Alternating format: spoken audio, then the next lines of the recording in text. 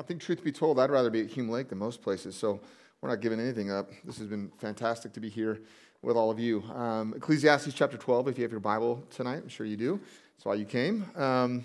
As always, if someone could volunteer, be brave to read Ecclesiastes 12, 9 through 14. JT, out loud. Great. Before I say too many words, I'd like God's word just to say what it says on its own. It's good enough on its own. I'll do my best to say the things I think it's saying and to do that. But first, let's just let God's word say what it says. So Ecclesiastes chapter 12, 9 to 14, we're going to be talking about the meaningfulness of life obeying God's commands. So on Sunday, we had one bookend, which was the meaninglessness of life, and talking about this idea that life is ultimately, and we've talked about work, and we've talked about adversity. Last night we talked about limits, the limitations that are on our lives, and tonight we're going to sort of get the other bookend on the other side and talk about the meaningfulness of life, obeying God's commands. So Ecclesiastes 9 to 14. Thanks, JT. So along the way, we've seen a lot of things that are vain. Vanity mentioned so many times. We've seen a lot of meaninglessness in life. But over the course of the book of Ecclesiastes, if we would have gone through it chapter by chapter, verse by verse, just sort of picking selected chapters here over this week, if we would have gone through the whole thing, we would have seen 7 times, which is an interesting number, right? We would have seen 7 times the author telling us the meaning of life. And 7 times the author of Ecclesiastes would say something like the meaning of life is enjoying God in all that he's created. So as he goes through the book, over and over, he's telling us how meaningless things are. 7 times sprinkled throughout, perfect number, he's telling us that the meaning of life is to enjoy God in all the things that he's created. And so this evening, we actually get to start with good news and not end with it. And I think the good news is something like this, that we can enjoy God in all that he's created when we fear God and obey his commandments. We can enjoy God in all he's created when we fear God and when we obey his commandments. Could also say when we fear God by obeying his commandments, right?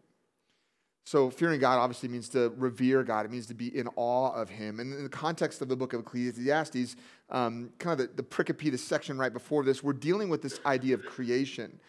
And so the idea here is that we're to be in awe of God because he is the creator. And I can't think of a better place to be in awe of him than in a place like this.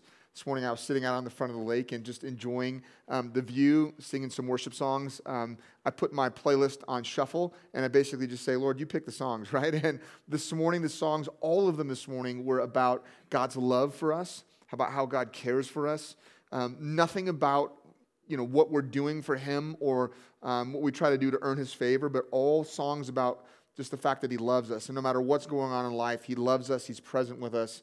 God ministered to me in such a great way this morning, but it's just overlooking like the Purple Mountains majesty, right? We're in awe of him when we just walk outside here at Hume Lake.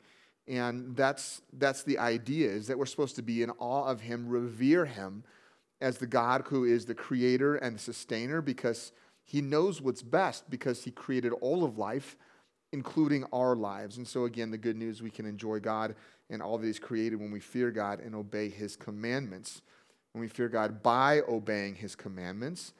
And when we fear God by obeying his commandments, it actually is, it's proof that we actually do fear God, right? It kind of goes like this. And that we can enjoy all he's created for us. So the question this evening from the book of Ecclesiastes that the author's trying to answer is, well, how do we do that? How do we obey God and all that he's commanded on a consistent basis, right? I don't know about you, but I want to obey Jesus all the time, but I don't find myself doing that all the time. How do we obey God? How do we fear God, be in awe of him, obey him on a consistent basis? This is some Old Testament, very practical wisdom. The wisdom in the Old Testament is very, very practical wisdom. And so the teacher gives it to us this evening.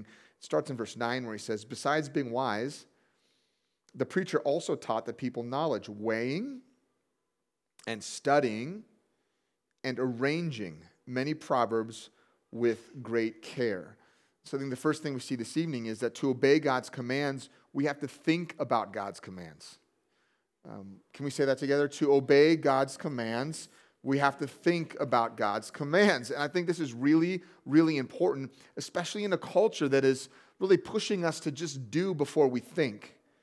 I think we live in a culture that's just pushing us to act before we think about it. Don't think about it, just do it. Like, do whatever makes you feel good, do whatever you enjoy, just do, don't think. Sometimes we talk about my 15-year-old son, ready, fire, aim. And I think that is the culture. The culture doesn't want us to grow up. Eventually, boys grow up. Don't we, boys? Eventually, maybe not all the way completely, right? I kind of don't ever want to completely grow up. But we're kind of ready, fire, aim when we're young, and then we kind of get wiser and like, oh yeah, ready, aim, fire, kind of think things through a little bit more. And what the author of Ecclesiastes is saying is to obey God's commands. We have to think about God's commands. And this is nothing new, this idea of living in a culture that just kind of wants to push us into doing things without thinking about it. Just do whatever makes you feel good. And the teacher's wise to this, right? We know that he's one of the wisest people who ever lived. Again, Old Testament wisdom being thoughtful, kind of practical wisdom. The Old Testament version of obedience and wisdom, thoughtful obedience. And so Old Testament wisdom, again, it's not just theoretical, it's not just intellectual, it's very, very practical. And so this section is going to be very practical here this evening. So how do we do this? How do we obey God's commands, thinking about God's commands? Well, we spend a lot of time doing it. And the teacher gives us 3 words this evening that show us just how much time he has taken to think through God's commands in such a way that he's not just thought through them for himself, but now he's teaching them to others, right? And I know there's a lot of people here who want to think through those things themselves, but teach them to others, right? You want to teach them to your children or your grandchildren or the staff people that you're around or the high school and junior high students that are here at Hume Lake or those sorts of things, or mutually encourage your friends, right?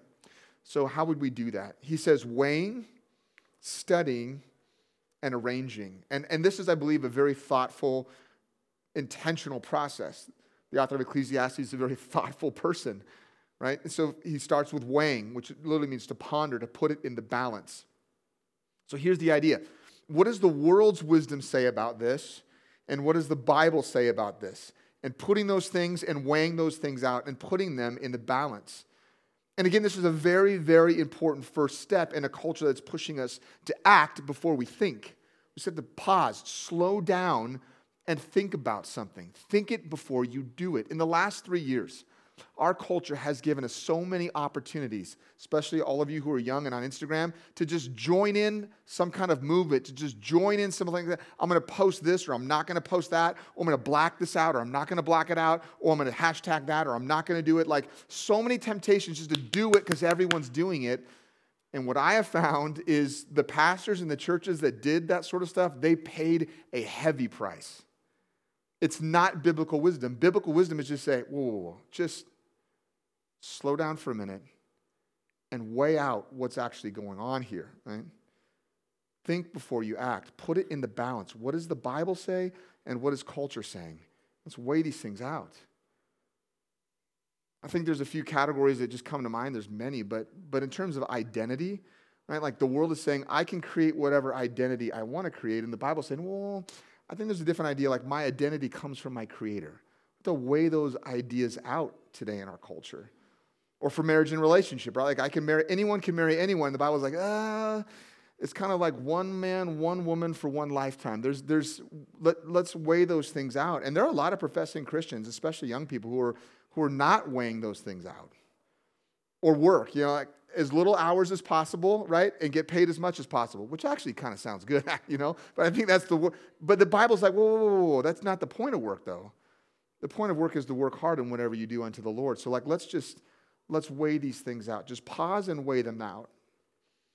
In our church, we have 7 core values, or some, and I guess that's what they are. We call them core values. And the first one is biblical authority. The second one is gospel centrality, prayer, joy, humility, hospitality. I could go down the list, but the top is biblical authority, because for every single thing, we're saying, whoa. What does the Bible say about this, right? Let's weigh this out. So weighing, and then the second word he uses is studying, which means to search through.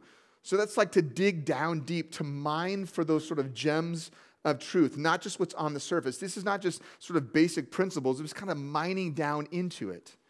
I am more of an exhorter by nature, and so I kind of like to think like big picture and kind of up here. Guys like John Piper, for example, like he's always talking about like digging down and mining in, and I love to listen to his teaching, and I love to kind of think through like, okay, I see this principle, but now let me take a little bit of time and just really dig and mine down what's really in there. And so the first thing is weighing it out, and the second thing is studying it, mining what's down there. If you studied biblical theology before, biblical theology, a way of just taking what does the Bible say about this topic from beginning to end and just sort of tracing it all the way through. Take some time to just mine out some deeper truths that are there. So weighing it, that's what he did first. Studying it, digging down, and then the last word is arranging it. And it means to make straight or to order it. So it's actually making a plan, a proactive plan, not a reactive plan. So this is biblical wisdom. How do we obey God's commands on a consistent basis? The author of Ecclesiastes says, weigh it out. What is the Bible saying? What is culture saying? Okay, what is the Bible saying? That's what we want. Now, mining down on that. Okay, let's dig down on that and understand why do we actually believe that? It's not just like a thing we put on Instagram and a short slogan, but there's stuff underneath that. Let's get to that. And then let's make a plan, an intentional plan to help ourselves to actually do it. This is what the author of Ecclesiastes is saying when he says thinking about it. It's all of the things, weighing, studying, and arranging. And whatever your plan ultimately is, whatever plan you make it a plan that you can remember. This is what the teacher did. Look at verse 10. It says, the preacher sought to find words of delight, and uprightly he wrote words of truth. So he created proverbs, he created wise sayings to help him remember things. This morning I was in Proverbs chapters 11 through 13 in my reading plan that we are going through as a church. And so while I've been up here talking about the wisdom of the book of Ecclesiastes, I've been reading, in part, the book of Proverbs, right? And this is exactly what that is.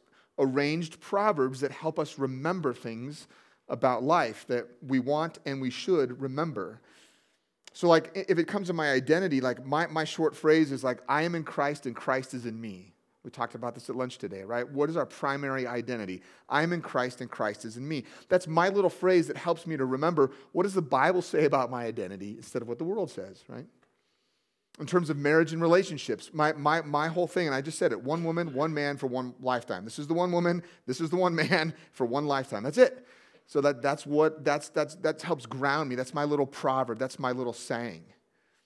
And in terms of work, my little saying is like work hard, rest hard. You've heard that. It's not a biblical phrase, per se, and maybe other people have said it, but like we're working hard, and then we're going to rest hard. We're going to unplug, when we need to. We did that the other day. We went away for a night. Dina surprised me and the whole family and planned an evening or a couple days away. Just made a hotel reservation. We've been saying we need to get out of here. And it's like, we do. We need to rest. And just as a family, we just rested, sat by the pool, and ate good food. We're going to work hard, and then we're going to rest hard. That just kind of helps orient what is our plan to apply God's wisdom to our lives. You might be saying, well, I don't know. That sounds a little weird, or I don't know if I can do that, like create a lot of little phrases. Well, I think we do that all the time. We put little quotes up on our fridge, or some of us write things on like a Post-it note, right, and we stick it on the mirror until you figure out you could actually write on the mirror, right, with a erasable marker, and it's fine. It's the same thing, right? So like my kids wrote Bible verses all over their, the mirrors in their bathrooms. I'd say, for those of you who are on social media, like we do this all the time. I know you take a lot of time figuring out like, what's my caption? What am I actually say? Like, no, wait, that emoji? No, that one. I mean, like we think about how we want to put things into short phrases for other things. Like we can do that for these things, the more important things, right, in life, like our relationship with God. So we can do this.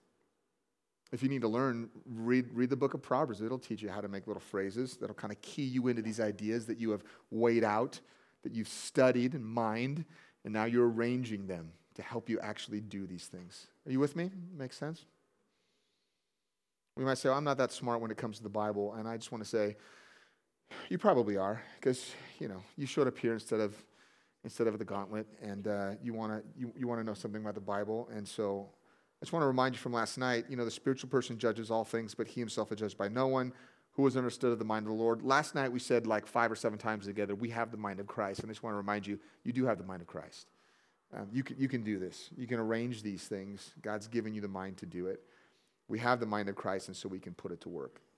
And that's really important, because really important things come along with obeying God's commands. This is a second point I think the author of Ecclesiastes wants to make in this passage. Look at verse 11 where he says, "The words of the wise are like goads, and like nails firmly fixed are the collected sayings. They are given by one shepherd." We know who that is.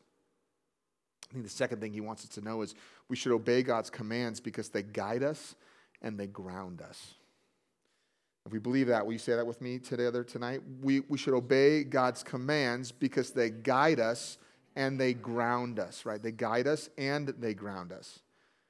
There's nothing better to guide our lives and to ground our lives in obeying God's commands. So you probably know what the goads were, right? We got some people that live in the valley. You probably know better than I, right? The goads were ancient cattle prods. They're prodding the cattle, and a shepherd would use the prod to prod his sheep in the right direction and to steer them away from danger and to steer them into the best places, right? So when we read things in the Bible like, "The Lord is my shepherd," remember, they come from one shepherd. "I shall not want. He makes me lie down in green pastures." That's likely like he's prodding me. He makes me like he is pushing me toward the green pastures. He leads me beside still water. So he makes me do certain things and he leads me in the other things, right? This is a prodding analogy and words. And the goads work because why? Why do goads work? Because they cause pain. Goads work because they cause pain. And it might be hard or painful to hear sometimes some of the things that God wants us to do. Love your enemies and pray for those who persecute you. I don't naturally want to do that, but it's like a goad prodding me in the right direction, because obeying God's commands helps to guide my life and ground my life. And I need to know that and believe that. Sometimes I need a little prodding. I don't know about you, but I do. So it's meant to move us in the right direction and protect us from the greater pain. So there is pain to the goading, right? But there's a greater pain in ignoring the goading and then just going on with life outside of God's design. The goad, it does cause pain, but it doesn't cause the most pain. And that's the point, is that the shepherd uses it knowing that it causes some so that you avoid the greater pain. So it protects us from the greater pain, and it provides the best possible scenario for us. And I've always appreciated Josh McDowell's, kind of point on this, that he says all of God's commands are meant to provide and protect. They're meant to provide for us the best possible life that God wants for us and intends for us, and to protect us from anything that's less than that. Why would you want anything less than that? And so as we've talked with our kids over the years about God's commands and the things in their life, it's always that way. It's never like because I said so or because God said so, although I think that is a sufficient answer. Like what's on top of that is, well, because God loves you and he wants to provide for you the best for you and protect you from anything. Why would you want anything less than the best that there is? I want the best for you. You might remember this moment when the Apostle Paul meets Jesus and Saul falls to the ground, and he hears the voice in the Hebrew language, "Saul, Saul, why are you persecuting me?" And Jesus literally says, "Is it hard for you to kick against the goads?" Right? Like Jesus has been prodding Saul, and he's just like kicking back against the goads. And he's like, "Is this tough?" So Jesus is like, "You'll fall off your donkey. Is this better?" Sort of thing. Like that is more painful, right? You can't see now. Are you listening yet? And I think this is just an analogy for us of just the way it works. And so I just thought it might be a helpful question this evening is there any way that you're kicking against the goads? Maybe just pause here for a moment and say, is there anything that the Lord just like prodding you? It's just like, he's prodding you in a certain direction and you're like, get off me. It's just, you're kicking back against the goads. I don't know. I kind of recommend you don't. Okay, so he says God's word are like goads, right? They're prodding us in the right direction to provide for us the best possible outcomes, to protect us from anything less than that. But he also says they're actually like nails. They're like nails. They're like tent pegs. Nails were ancient tent pegs, and right? The shepherds would wander from place to place, and they'd set up a camp. And we see this happening a lot in the Old Testament. They're wandering around. They set up a camp. They put their tent pegs in to stake down that tent with all their belongings under it, their families housed in there, right? And they do that because they know that harsh weather eventually is going to come. They're going to need to shade their families. There's a sandstorm that's going to come, and they've really got to drive those stakes in. I remember we took a trip with our youth pastor once. Dina and I were doing food for them, and they pulled the houseboats up onto the lake, and the boys were like driving the stakes in, and the stakes were still like this high to the ground, and it's like, boys, this is not going to work, No, it's fine. It's like, it's fine now, but it's not going to be fine, right? So I went out, taught them, and we drove them in so deep, and wouldn't you know, 2 days later, the monsoon comes, and the boats hold because they're grounded deep. And this is the idea. So God's word and his commands they're like the tent pegs of our lives. They ground our lives so that when the storms roll through, like we're firmly grounded and we're not getting unanchored by the things that push against our lives. So I just thought we'd pause for a minute, and we're just going to roll like this little music, in the background. Well, maybe not that. Yeah, maybe something. Okay, yeah, maybe something more mellow. That was like getting ready for rave music, maybe, or something. We're not going to do that. Gauntlet vibes. But we're just. I'm going to give you just 1 or 2 minutes just to think through an issue of your life, and I think there's a slide for this.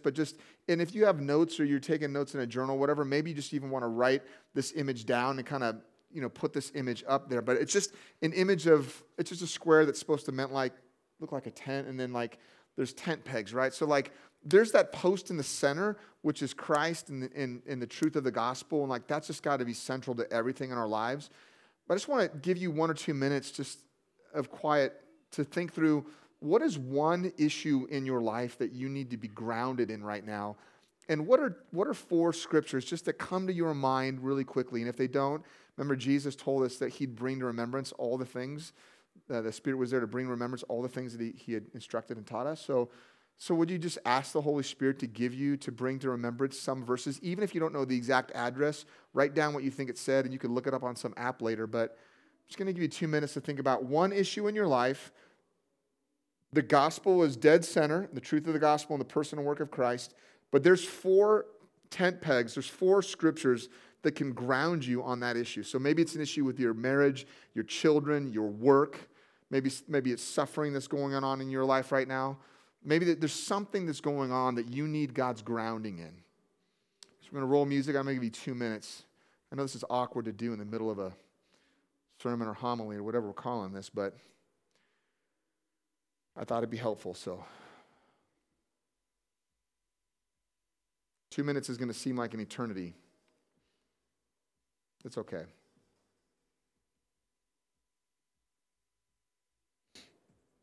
Again, if you can't think of the reference, just write down whatever you think the verse says, and you can look it up later.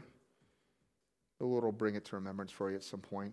Praise God, we have a lot of tools today. So that's good news. Just want you to walk away being able to be grounded in Scripture on that one issue. And maybe these are going to eventually be those verses you write on your mirror with a dry erase marker or a sticky note. 1 more minute. I'm just trying to get you started. That music sounded like I have a morning productivity playlist. It sounded like that morning productivity playlist when I'm trying to get stuff done. It's like, I'm just in it. All right, you guys jot a few things down? There we go. Oh yeah, I could crush my email inbox right now with this. All right. Well, you get the point, right? I'm just trying to give you a head start. But maybe sometime later this evening or early tomorrow morning, you could revisit this little tent peg exercise, and just maybe it would be an exercise you could use even to talk to your kids about or your grandkids about this idea, like something's going on in their life. It's like, hey, sit down and like, let's find a few Bible verses that speak to that. And you could even make like a little tent peg deal for them, and you could make a little craft with them or do something like that to help remind them, like, this is the issue, and God's word's going to ground you here. And so hopefully that's helpful. Because obeying God's commands does guide us and it does ground us. The author of Ecclesiastes says there's actually something we should never, ever do with God's commands. Because they're so important, because they always guide us and they always ground us, he's saying there's something you should never do. And he says it in verse 12 where he says, my son, beware of anything beyond these. Of making many books there is no end, and much study is a weariness to the flesh. The third thing a teacher tells us is we should never look beyond God's commands.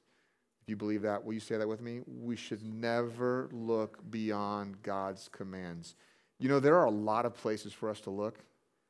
I mean, there are more places for us to look than ever. I'm going to read this number just from my notes because I don't have it memorized, but Google estimates that there were 156,264,880 titles as of 2022.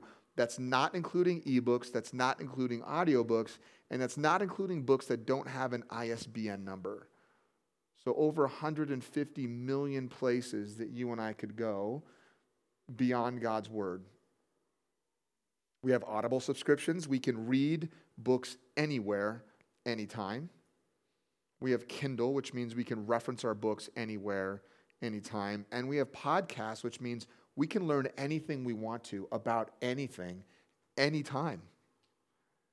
I was recently talking to a former student who grew up on a farm, and he's talking about working on the farm and how many podcasts he can listen to. And it was awesome. You know, it's like, what a great thing that we can do today. You know, like you can drive the tractor and listen to podcasts and like learn a bunch of things. And I just sort of paused and tried to tenderly remind him, like, hey, you know, the Puritans learned a lot just by being quiet and observing the things that were in nature. And like, what if you alternated your days? What if you did a day where you just like listen to the Bible? Just listen to the Bible. Like just start in like Genesis and just like listen to the whole storyline through, or start in Matthew and just listen to all the Gospels. Could you imagine you just like listen to them all in one day in one sitting, like God's word just washing over you, right? There's like so many things we can listen to, but there's a pretty good thing that we already have to listen to. So there's so much we can learn, but as we learn it, we always are asking ourselves, what does the Bible say about that, right? Because the Bible guides us and it grounds us. So the Bible has all the wisdom that we need. 2 Peter reminds us that his divine power has given us all things that pertain to life and godliness through the knowledge of him who called us. So as we gain our knowledge about Christ and the truth of his gospel and his word, like we have everything that we need. And so I'll just pause and say maybe another question this evening is there any way that you're kind of looking beyond God's word, or that you're looking beyond God's word first, right? So like in the morning, I just have this practice, like I'm not doing anything before I'm opening my Bible. And I have some other books I might want to read, or honestly, like I'm interested, like, did we sell any of our products overnight? Or do we, you know, there's all these things in my mind, but I'm just like, no, the first thing I'm doing is I'm just going to God's word before I go to anything else, including great books by great authors and great people who love Jesus. But I don't need to hear their voice first, right? I need to hear his voice first. So have you been looking beyond God's commands, or have you looking somewhere before you look at God's commands? I want to flip-flop that. So lastly, there is an ultimate reason we should never look beyond or outside of God's commands. In verse 13, the end of the matter, all has been heard. Fear God and keep his commandments, for this is the whole duty of man. So the fourth thing and ultimately the last thing is that the ultimate purpose of life is to fear God and obey his commands. If you believe that, would you say that with me? The ultimate purpose of life is to fear God and obey his commands. And the teacher has been telling us this through the entire book of Ecclesiastes. And again, if we had been studying the whole book together and we were like, you know, getting together for the last evening here and we went through all the passages, we would have heard him say in chapter 3, verse 14, I perceive that whatever God does endures forever. Nothing can add to it, nor can anything be taken from it. God has done it so that people may fear before him. And in chapter 5, verse 7, he would have said, for when dreams increase and words grow many, there is vanity, but God is the one you must fear. And then 2 chapters later, he would have said in chapter 7, it is good that you should take hold of this and from that withhold not your hand, for the one who fears God shall come out from both of them.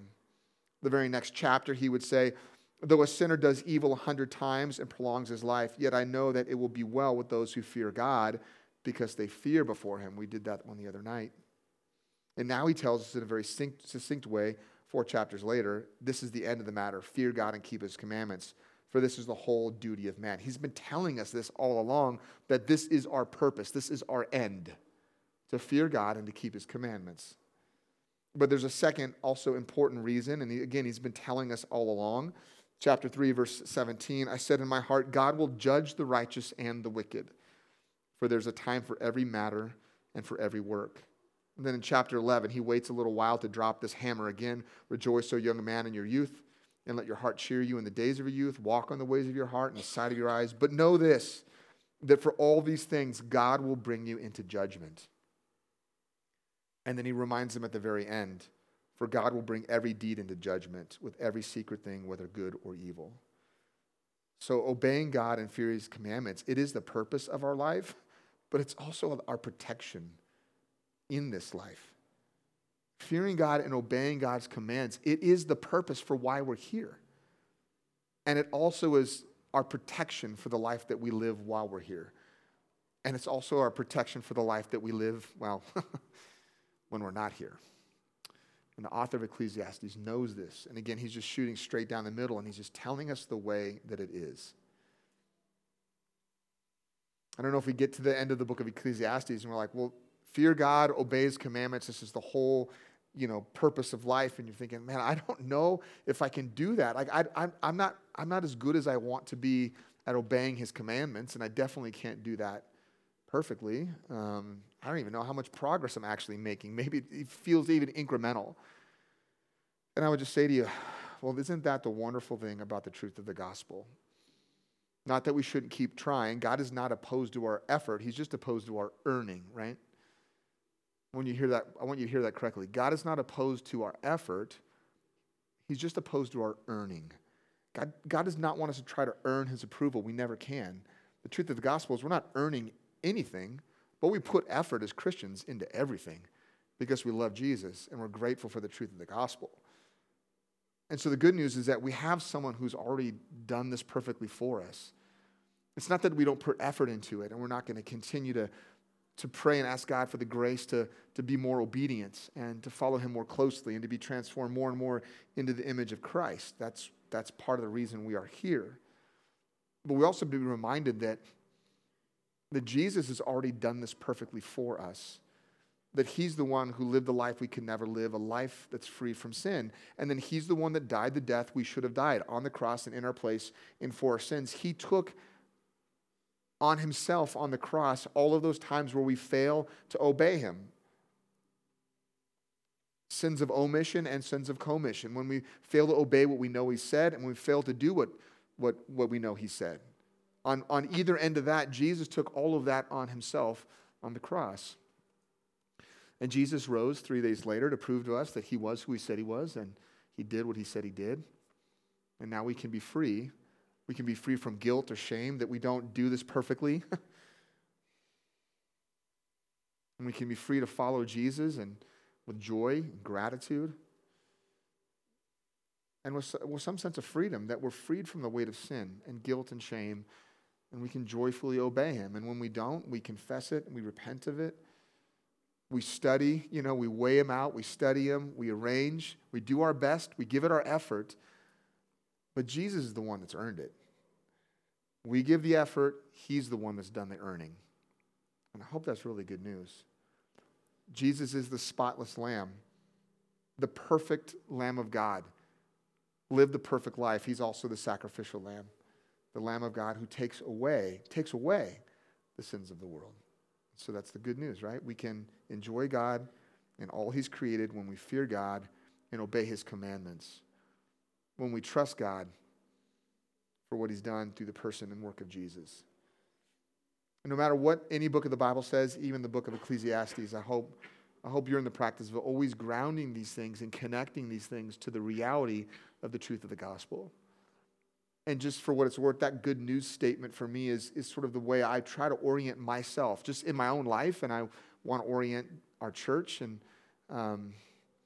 the good news statement that we make is sort of like, if you've read preaching books, you know, there's this sort of big idea statement you're supposed to make as a preacher. And I'm not sure that's the most important thing. Personally, I think the most important thing is the good news and how the big idea is actually connected to the good news.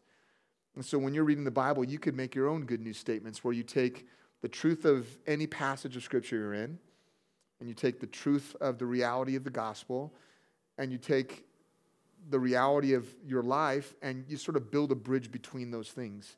We're just trying to connect the truth of the gospel to the truth of this passage and the realities of the things that are in our lives, and just sort of connect those things into some kind of succinct statement that helps us remember those realities. And so I'm sure we're all Christians, you know. And I appreciate you, being patient with me or allowing me. Well, I don't know what the best word, what best phrase is, for sort of going there at the end of every one of our talks. I think it's the only place at the end we should be going, and especially tonight as we end up the book of Ecclesiastes, starting and ending with some good news. And so, would you pray with me?